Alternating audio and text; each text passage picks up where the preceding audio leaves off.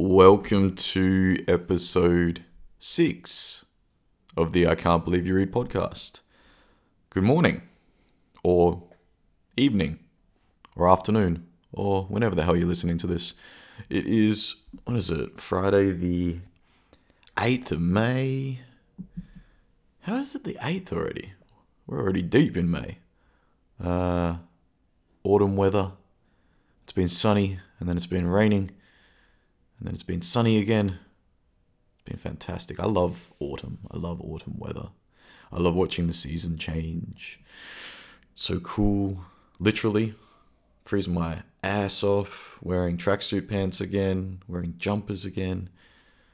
I love winter fashion as well. So I love the season change, and then we go into winter and we get to wear big coats again and boots. And yeah, there's nothing bad about a season. Podcast where we talk about reading and writing and fighting and all sorts of good things. I've actually spent my morning talking to Shannon about a game called Stardew Valley, and we just got chit-chatting about games and the games that we've played and the influence and what's the purpose. So we might actually sit down and have a bit of a chat about games and movies and other stuff as well, which will be really, really cool, because, whoa, there's a chopper going directly overhead. Don't want to limit yourself, when it comes to culture and all that sort of stuff. Well, I hope everyone's good. Talking about reading for this week, I finished a book, which has absolutely blown my mind. I had a copy on my shelf of Farewell Summer by Ray Bradbury, and I just felt like reading some Bradbury again, as I sometimes do. And I couldn't really remember Farewell Summer, so I picked it up and I was like, yeah, I'll give this a crack. It's got autumn leaves all over it. It's autumn, seasonal, good stuff. And as with a lot of books, I don't remember when I first read them. I don't remember clearly what they're about all the time or why I read them or whatever. And I know I've read this, but I didn't realize that it was actually a sequel to another book called Dandelion Wine. Dandelion Wine. And so I was just kind of like, all right, I don't want to read the sequel without reading the first book again. And I had one of those flowy moments where I was like, I'm going to go out book shopping today. And I know I'm going to find this book. And I went off to do something else, and there was a bookstore nearby, and I went over to it, and it was closed due to the COVID-19. And I was like, that's okay. Maybe it's not for today. So I went somewhere else to do a little bit of market shopping. And there's this amazing bookshop at the Adelaide Central Markets called, I think it's called the Adelaide Pop-Up Bookshop. I might actually do a little video on it, on my series of videos about secondhand and independent bookshops around Adelaide. And some days you just get the vibes, man. You get the flow, and you're like, oh, I'm going to find something cool in here today. And Shannon picked up a fantastic book of Monet prints. It was really cool, and I was just browsing around, and as luck or fate or the fact that it's an old book and you're probably going to find it in almost any secondhand bookshop, I found an old copy of Dandelion Wine by Ray Bradbury. And the copy's so old that it actually has the first, I don't know how many pages torn out of it. So I don't know when it was published, this copy. I know that the actual book was published in the 1950s or 1960s. It's published by Corgi Books, and it's got, a really irrelevant picture on the front, which I kind of love. So I sat down and I was like, man, I'll see how we go. I know it's the first book. I can't remember reading it. And as I was reading it, I realized that I'd never read it, which was fantastic, because it's really difficult when you get to the age of 32 to find books that I think it's best described in my head as like a shotgun blast. They just blow your mind, they make you feel the same way that you felt about books when you were just first starting reading, and you would find a book and you'd just be like, you just couldn't put it down. Now, I don't know whether this is a common experience amongst readers, but when I was younger, as a teenager and a young man, when I found a book that I loved, we were talking about Magician by Raymond E. Feist last week.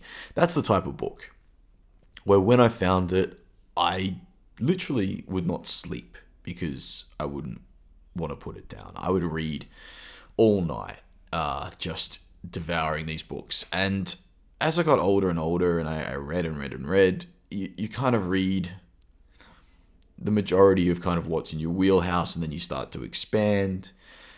But that shotgun blast moment where you find a book that you just can't put down, you would rather not eat, you would rather not sleep, you would rather not talk to your beautiful girlfriend, you would rather do this more than anything.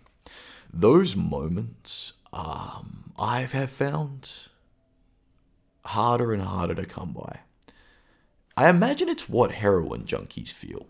I've never been a heroin junkie, but they say that you're always chasing that first high, and you never find it again.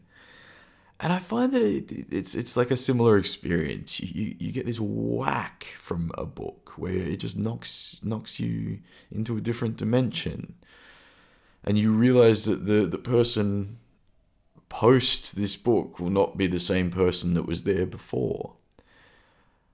And you're always chasing that high with books. Well, I know that I am. I'm always chasing that high. I'm always chasing that oh shit moment. I'm always chasing that hammer of the gods moment where you feel like everything is just connected through this book. And I don't know whether that's a common experience of people reading books, but I know that it's my experience very occasionally these days. And I reread books to try and chase the dragon, try and chase the memory of how it felt to read that book for the first time. And I know that reading Dandelion Wine is one of those books where I will read it again and I will read it again. And I am excited to read it to my son when he's a little bit older, and to just try and chase that feeling of reading it for the first time. I literally lost a day where I just sat down and read this book, which I haven't done in a really long time. Man, it was so unbelievable. I'm so happy that I got to experience that again. The book itself is very simple in terms of it's almost a book of cliches in 2020.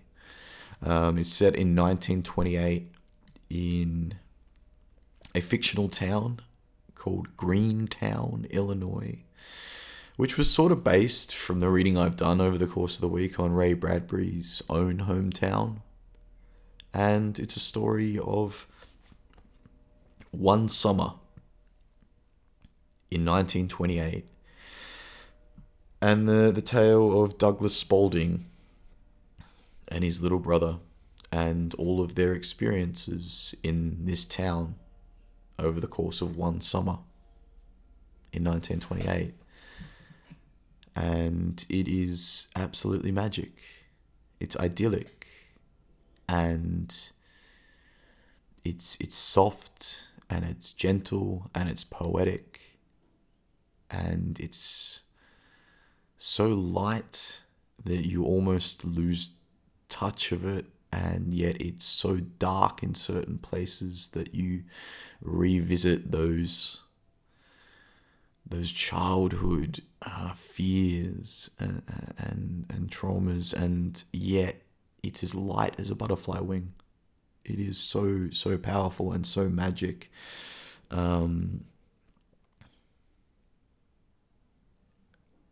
I think that chasing an idyllic dream of childhood is such a cool thing, and I think it's become like the trauma story has become so popular in our culture, the memoir of childhood trauma and horror, that I kind of forgot that there is also absolute joy and magic to be found in childhood. And Ray Bradbury captures it in just an absolutely masterful way. I'm not going to go into too much detail about the story itself, other than, just to say that it is, it's just a sort of coming of age, a memory story of a summer. It's fascinating to read about a time that, it didn't have mobile phones or air conditioners or television sets or, any real sort of technology. The story is kind of told almost like a collection of short stories, all just put in this one town. And there's one in particular where a man tries to invent a happiness machine. And the connection between what he tries to build and what has happened with personal computers and mobile phones is just astounding.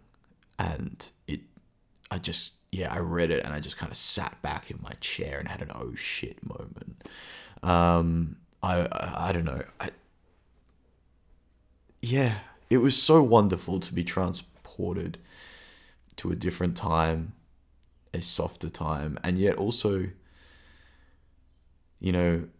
with the knowledge that it wasn't a softer time. This is just an idyllic version of that time, but that's okay. It's okay to sometimes remember the past and childhood and other things, not through the lenses of the horrors of the time and the horrors of history, which we all know to be true. We all know that horrendous things have happened throughout the past. Another helicopter's going overhead. Maybe it's the same helicopter, I'm not sure. The horror is always there, and yet the magic is also there as well. I don't know. I don't know where I'm going with this. What I do know is that occasionally I find a book and it does everything for me that a book should do. It transports me, it changes the way that I see the world, it changes the way that I view and remember the world. And that is the magic of a good book, and that is the magic of Dandelion Wine. And I feel so blessed to have been able to read it for the first time at the age of 32. A rare find. I could talk about it all day. I wish I had a stack of copies of this book so that anyone I was talking to about books, I could just give them a copy. And I feel as though it may be one of those books that every time I see it on a shelf somewhere and see a new cover, I'll probably buy it because I loved it that much. And I treasure those memories, and I treasure those transporting feelings. Wow. Yeah, I can't recommend it highly enough. I've also, I finished Dandelion Wine. I read a bunch about it. I read a bunch about Ray Bradbury and remembered how much I loved him as an author and as a person. And I'm so grateful that he existed on this planet and that he wrote as much as he did. At some point, I know that I keep kind of thinking this, and so it will come to fruition. I want to do a series of podcasts that'll be a little bit longer, where I delve into authors and their histories and their collection of books. And I think Ray Bradbury is definitely on that list. I also started reading again, and this book I know that I've read before. And one of the main reasons I started reading this book again is because I watched Blade Runner 2049 again recently and was really blown away by just how good a sci-fi movie that really was. So I decided to start reading Do Androids Dream of Electric Sheep by Philip K. Dick again. A book I haven't read for many years. I went through a bit of a phase, I think, in my late teens, early 20s, of reading a lot of Philip K. Dick. I'm halfway through. I forgot how kind of odd a little book it is, and how much fun it is. It's very, very different to the movies. I love the tie-ins of the animals and how important real animals are, and the empathy machines, and the gripping nature of the paranoia of what is real and what is not real. And if you're a fan of the Blade Runner movies, if you've seen the original Harrison Ford or is it a remake? No, I would say it's a sequel. The sequel, Blade Runner 2049, and you haven't read the book on which it was originally based. Look, it's not the same.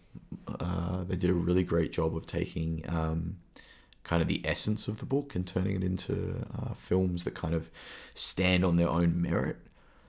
But just for a look into the genesis of a lot of big sci-fi ideas and a lot of cool mixtures of genres and tastes. And also you get, you get a real sense of the drugs that Mr. Philip K. Dick was on. You know, you can feel the speed in his writing and the kind of almost twitchy, paranoid. Is it real? Is it not real? Does it matter? You know, reality bending science fiction. Yeah, it's just a really cool book. And it's been a lot of fun to start rereading that. So I should have that finished, hopefully, by the end of the weekend. And then next week I'll probably only have one book to talk about, because I'm about to start reading Frank Herbert's Dune again, because I think there's another movie being made, which I'm very excited about.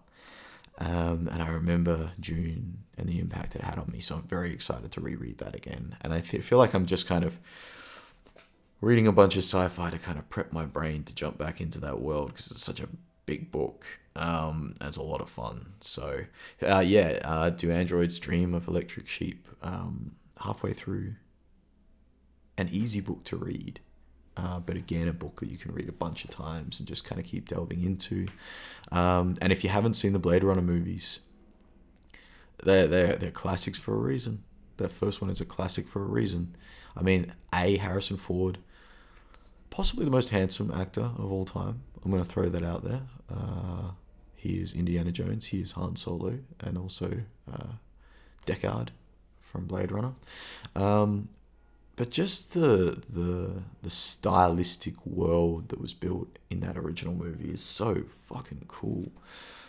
So that's what I've been reading. I've persisted with the Fritz Leiber short stories, the collection that I have. I found one of them unreadable, and the rest very, very, very readable. So that's fantastic when it comes to short work. I'm reading one at the moment that is absolutely bizarre. It's about time traveling demons who are fighting an endless war outside of the realm of the current cosmos. And it's kind of set in a bar / whorehouse for demons when they've finished a stint of battle. It's absolutely fucking bonkers and an absolute trip. And when Fritz Lieber is bad, he's very, very bad, and when he's good, he's very, very good. And this story is just, yeah, it's just really cool. So that's what I'm kind of reading in between, which is fantastic. So that's what I've been reading this week. Go and pick up Dandelion Wine if you're looking for a little bit of escapism in this strange time that we currently find ourselves in, and the video games just aren't quite doing it, and staring at Reddit or Instagram isn't quite doing it, and you've watched everything on Netflix. Go and grab a copy of Dandelion Wine and escape from this reality for just a little bit of time. I promise you it'll be magic. And if it's not, that's okay, because they're just books, and everyone's journey within them is unique and different, and that's the power of them. Speaking of unique and different journeys, my beautiful girlfriend grabbed a couple of books off the shelf. Z for Zachariah by Robert C. O'Brien, and The Wasp Factory by the late, great Iain Banks, or Iain M. Banks if you were reading his science fiction.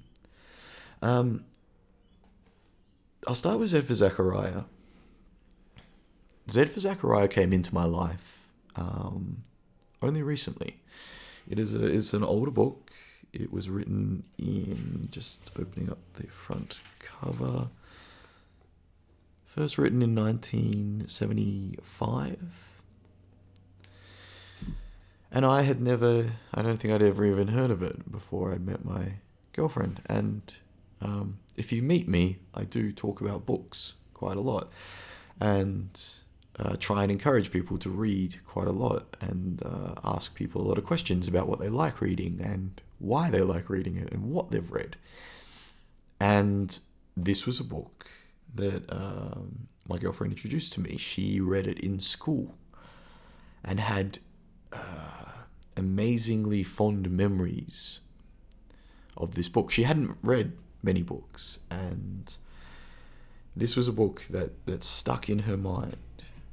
And so I asked to borrow it, and I sat down and read it, and it's a wonderful,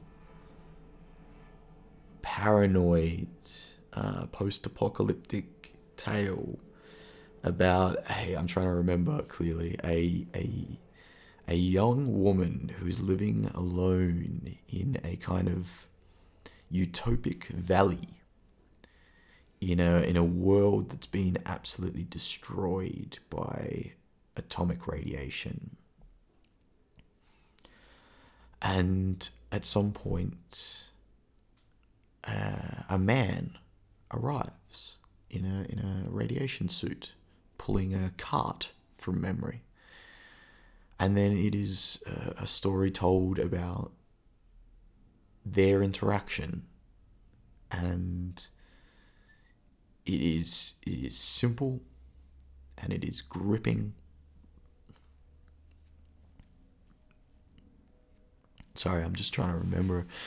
I remember when he starts to turn on her, the scientist who arrives in the idyllic valley, and the nastiness of it all. And it's a fantastic book. It's a very, it's a very I think true and kind of scary look at what might happen if the nuclear weapons went off and very few people survived, and how they would act and what their kind of moral compass would be.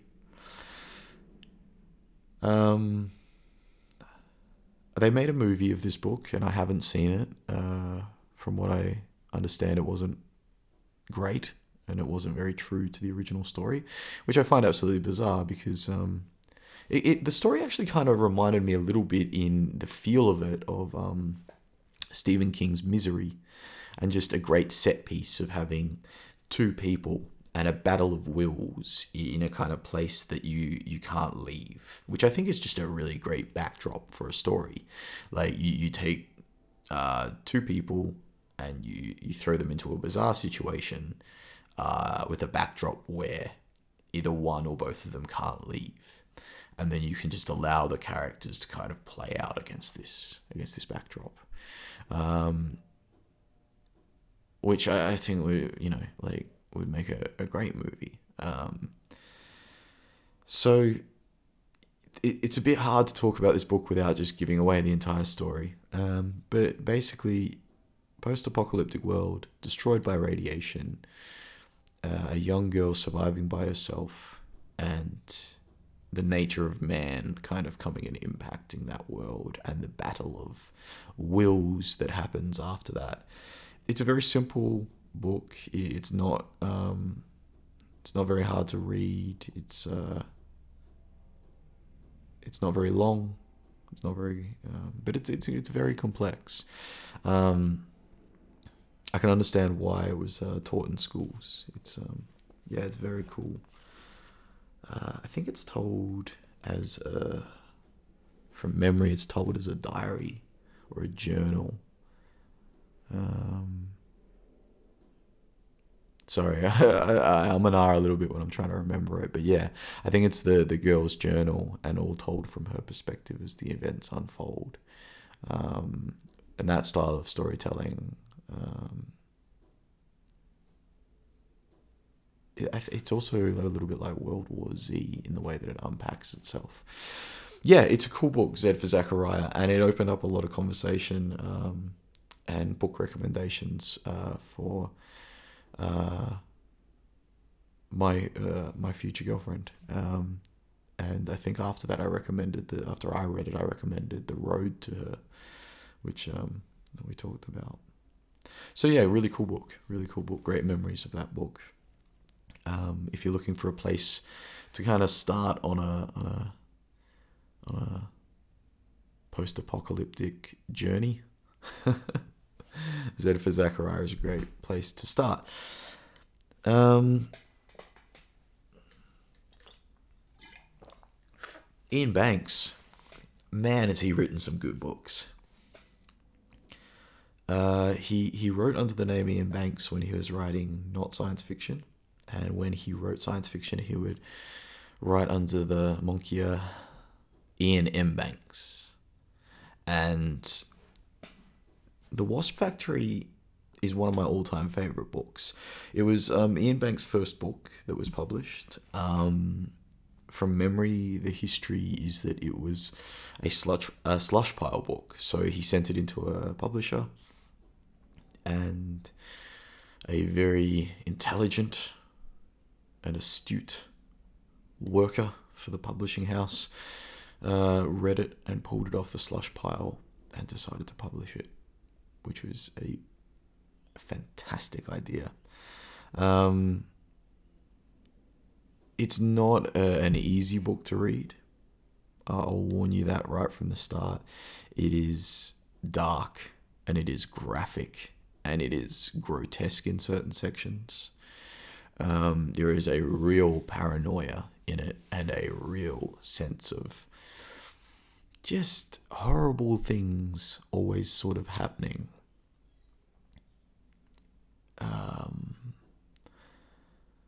It's told from the perspective of a young person who seems to have some very sociopathic tendencies, and who lives on a kind of island with a very odd father, and who keeps receiving phone calls from a brother who seems to be quite insane, and who has escaped from a hospital or an asylum and is getting closer and closer to home. And this young person has a wasp factory up in the attic and wages wars on the island and these bizarre battles against nature, and it is a real exploration of the human psyche and of the bizarre behavior of human beings and of the bizarre behavior of families and what we keep in our history and behind closed doors. And it is as close to a perfect book in my memory as I've ever found. It has, which I won't really even go into any detail, an amazing plot twist. And it just grabs you and drags you into a world that you kind of always either knew existed or suspected it existed. The madness and the insanity and the violence and the kind of grotesque, insane behavior of people. And it draws you along and twists and turns, and it leaves you a very changed person at the end of it. The Wasp Factory. Yeah, fuck me, it's a good book. I've read a bunch of Iain Banks. The Crow Road stands out in my head. I haven't read a whole lot of his sci-fi. I found his sci-fi a little bit paint by numbers, which is fine. There's nothing wrong with that at all. But it's his other books for me that really stood out. Stonemouth, The Quarry. Yeah, like he's written some absolutely fantastic books. Consider Philebus is I think it was the first sci-fi book that he wrote. Anyway, if you haven't read Iain Banks, start with Iain Banks, not Iain M. Banks. Start with The Wasp Factory, because you only get to read it once for the first time. Set aside some time. Turn the lights down low. And just enjoy the journey, because it's a fucking mad ride.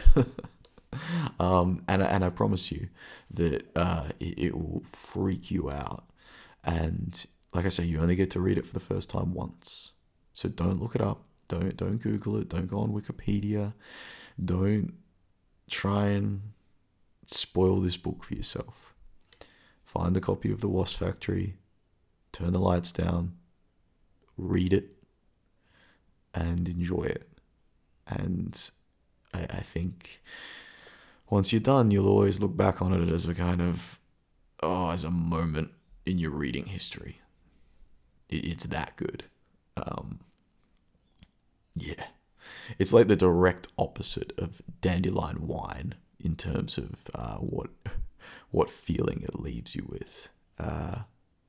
Great book. Iain Banks passed away a few years ago from cancer, I believe. Which is sad, because there'll be no new Iain Banks books in the world. But he left us with some amazing stories and some very brave writing.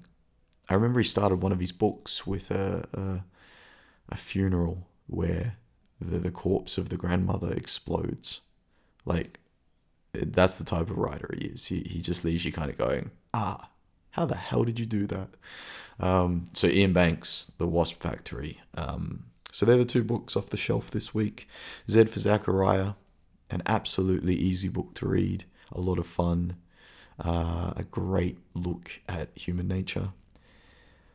And Iain Banks, The Wasp Factory. That'll knock your fucking socks off. So, yeah, two really good books there. But also The Android's Dream of Electric Sheep. Fantastic. But yeah, the magic of Dandelion Wine. absolutely blew me away. It's been a fucking good week of reading. Writing. How's that going, Phil? We're up to 50 minutes a day this week, and that really started to force me to expand upon a few ideas. What I'm noticing is, as I write for these longer stretches, is that I can really start to explore the scene a little bit more. I've got a little bit more time, and I'm not just jumping back to something and kind of going, oh, I've got to get this idea down really quick and kind of smash it out quickly. I can just kind of breathe with it a little bit more. And I think what that's doing is it's giving me a little bit more work on the editing floor, but it's also allowing a few more ideas to just breathe a little bit more, blossom a little bit more. I think it's going to be an interesting technique moving forward, that sometimes I'll want to write for shorter periods of time to really just narrow my vision down and hit it as hard as I can, and then write for longer periods of time to kind of open up veins in my head and shafts in the minds of my mind, to see what I can explore down there. And it's kind of a fascinating process at the moment. I really got the sense over the course of this week, writing for the 50 minutes, where the finish line is. I kind of know exactly what's going to happen next.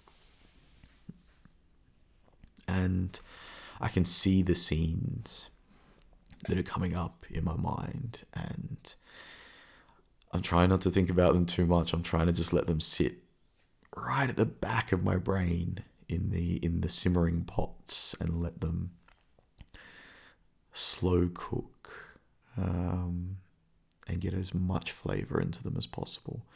I'm at the moment, I'm in the real road trip part of the novel, and I'm just drawing on a lot of memories of driving along a certain stretch of Australian coastline.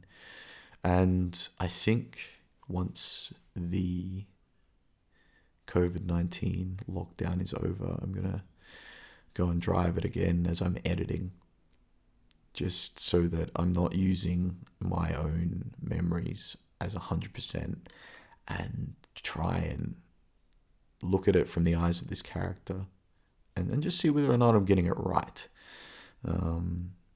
So at the moment, I don't even know how much of what I'm writing is going to make it to the final cut, the final edit, but it's a kind of a necessary transition piece. But yeah, writing for 50 minutes is big, and next week is 55. I think I'm going to get to the hour and see how I'm feeling and see whether or not I'm still finding it enjoyable. Because I'm writing pages upon pages upon pages in that 50 minutes, and I feel like as long as I'm writing 1,000 words a day, I'm very happy with that. I don't want to get to a point where it feels like a chore or a job or work. And I think I'm getting right to the edge of that now. But it's still fun at the moment, and a lot of good stuff is coming out.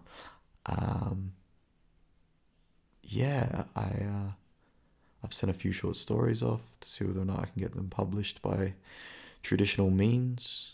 But I'm not really writing anything else at the moment. I'm having that feeling of just being 100% involved with this book, and I don't know whether it's just because of the amount of time I'm spending on it each day, or whether or not it's just because I'm in that zone of going, hey, we're close to finishing this first draft. Like, it feels like it's never going to happen. It feels like you're never going to finish it. And then you start to see the finish line, and your entire world starts to just narrow down to this pinpoint.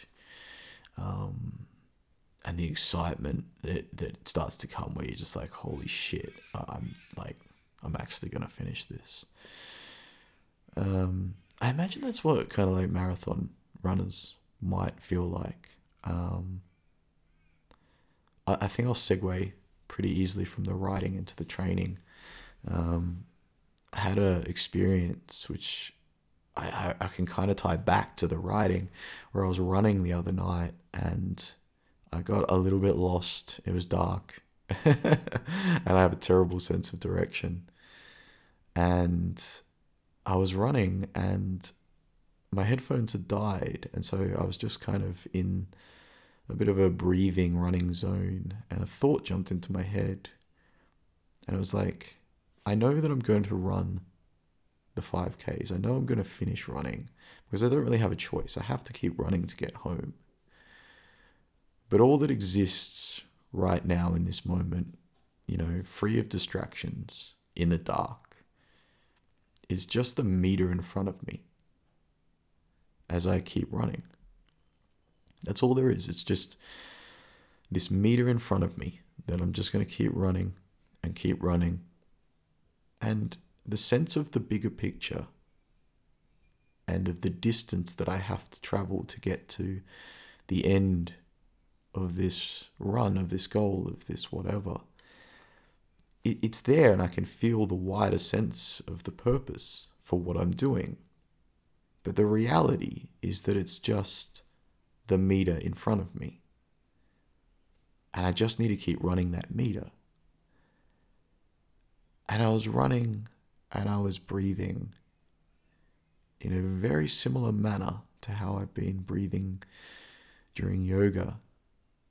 And everything kind of just centered down into this little pinpoint of there just being a meter in front of me that I could barely see in the dark. And I'm starting to get the same sense in the writing in terms of the fact that there's just an hour in front of me each day where I fill a page up with words. And the overarching picture is that this will be an entire novel. But at the moment, all it is 55 minutes of writing in front of me each day. And it was just a really cool moment of realizing that, no matter how big the mountain is in front of me, I know that I'm going to keep running it. I know that I'm going to keep writing it. I know that I'm going to keep doing it.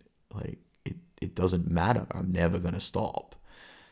But to achieve that, all I need to do is just get through the next meter in front of me, or get through the next hour of writing in front of me.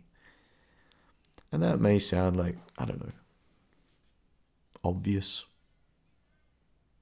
It's been said before. And I'm sure that it has. The cliches are real for a reason. But I'd never felt that before. I know I've read about it. I know that I've heard other people say it. So I knew it to be true, but I'd never felt it before. And I felt it for the first time, and I realized that it applies to absolutely everything. Whether it's going through the steps of getting your next belt in jiu-jitsu, you know that it's a 10-year journey to get your black belt. But really, it's just going in for that next training session. It's just drilling that guard pass for the next 50 times. And everything just connects back to that moment of just running that meter in the dark. Anyway, it was a fun thought, and it was a pretty amazing feeling to feel that moment that anything can be done. Anything can be achieved by just seeing the wider picture, recognizing that it's just the next step in front of you and just doing it. It was a flow state, and I've been kind of excited to talk about that this week because, man, I don't often experience that flow state, and I really want to try and keep training and working really hard so that I keep achieving those flow states. I think I'll leave it there for this week. The reading's really good. The writing's going well. The training's going really good. And life is amazing. Pick up some books this week. Go and support your local bookshops. Support independent booksellers. Support secondhand bookshops. Fuck it, go and support the main bookshops as well. Go and buy some books. Go to a comic book. Oh yeah, a friend of mine recommended some comic books to me, so I reckon I'll make another trip there, and hopefully have some new comic books to talk about next week. That's it for this week. Thank you so much for listening. Thank you to those who are reaching out and saying that they're listening while they're cooking dinner, or listening from overseas, or whatever the case may be. I appreciate it. I'll talk to you all next week. Bye.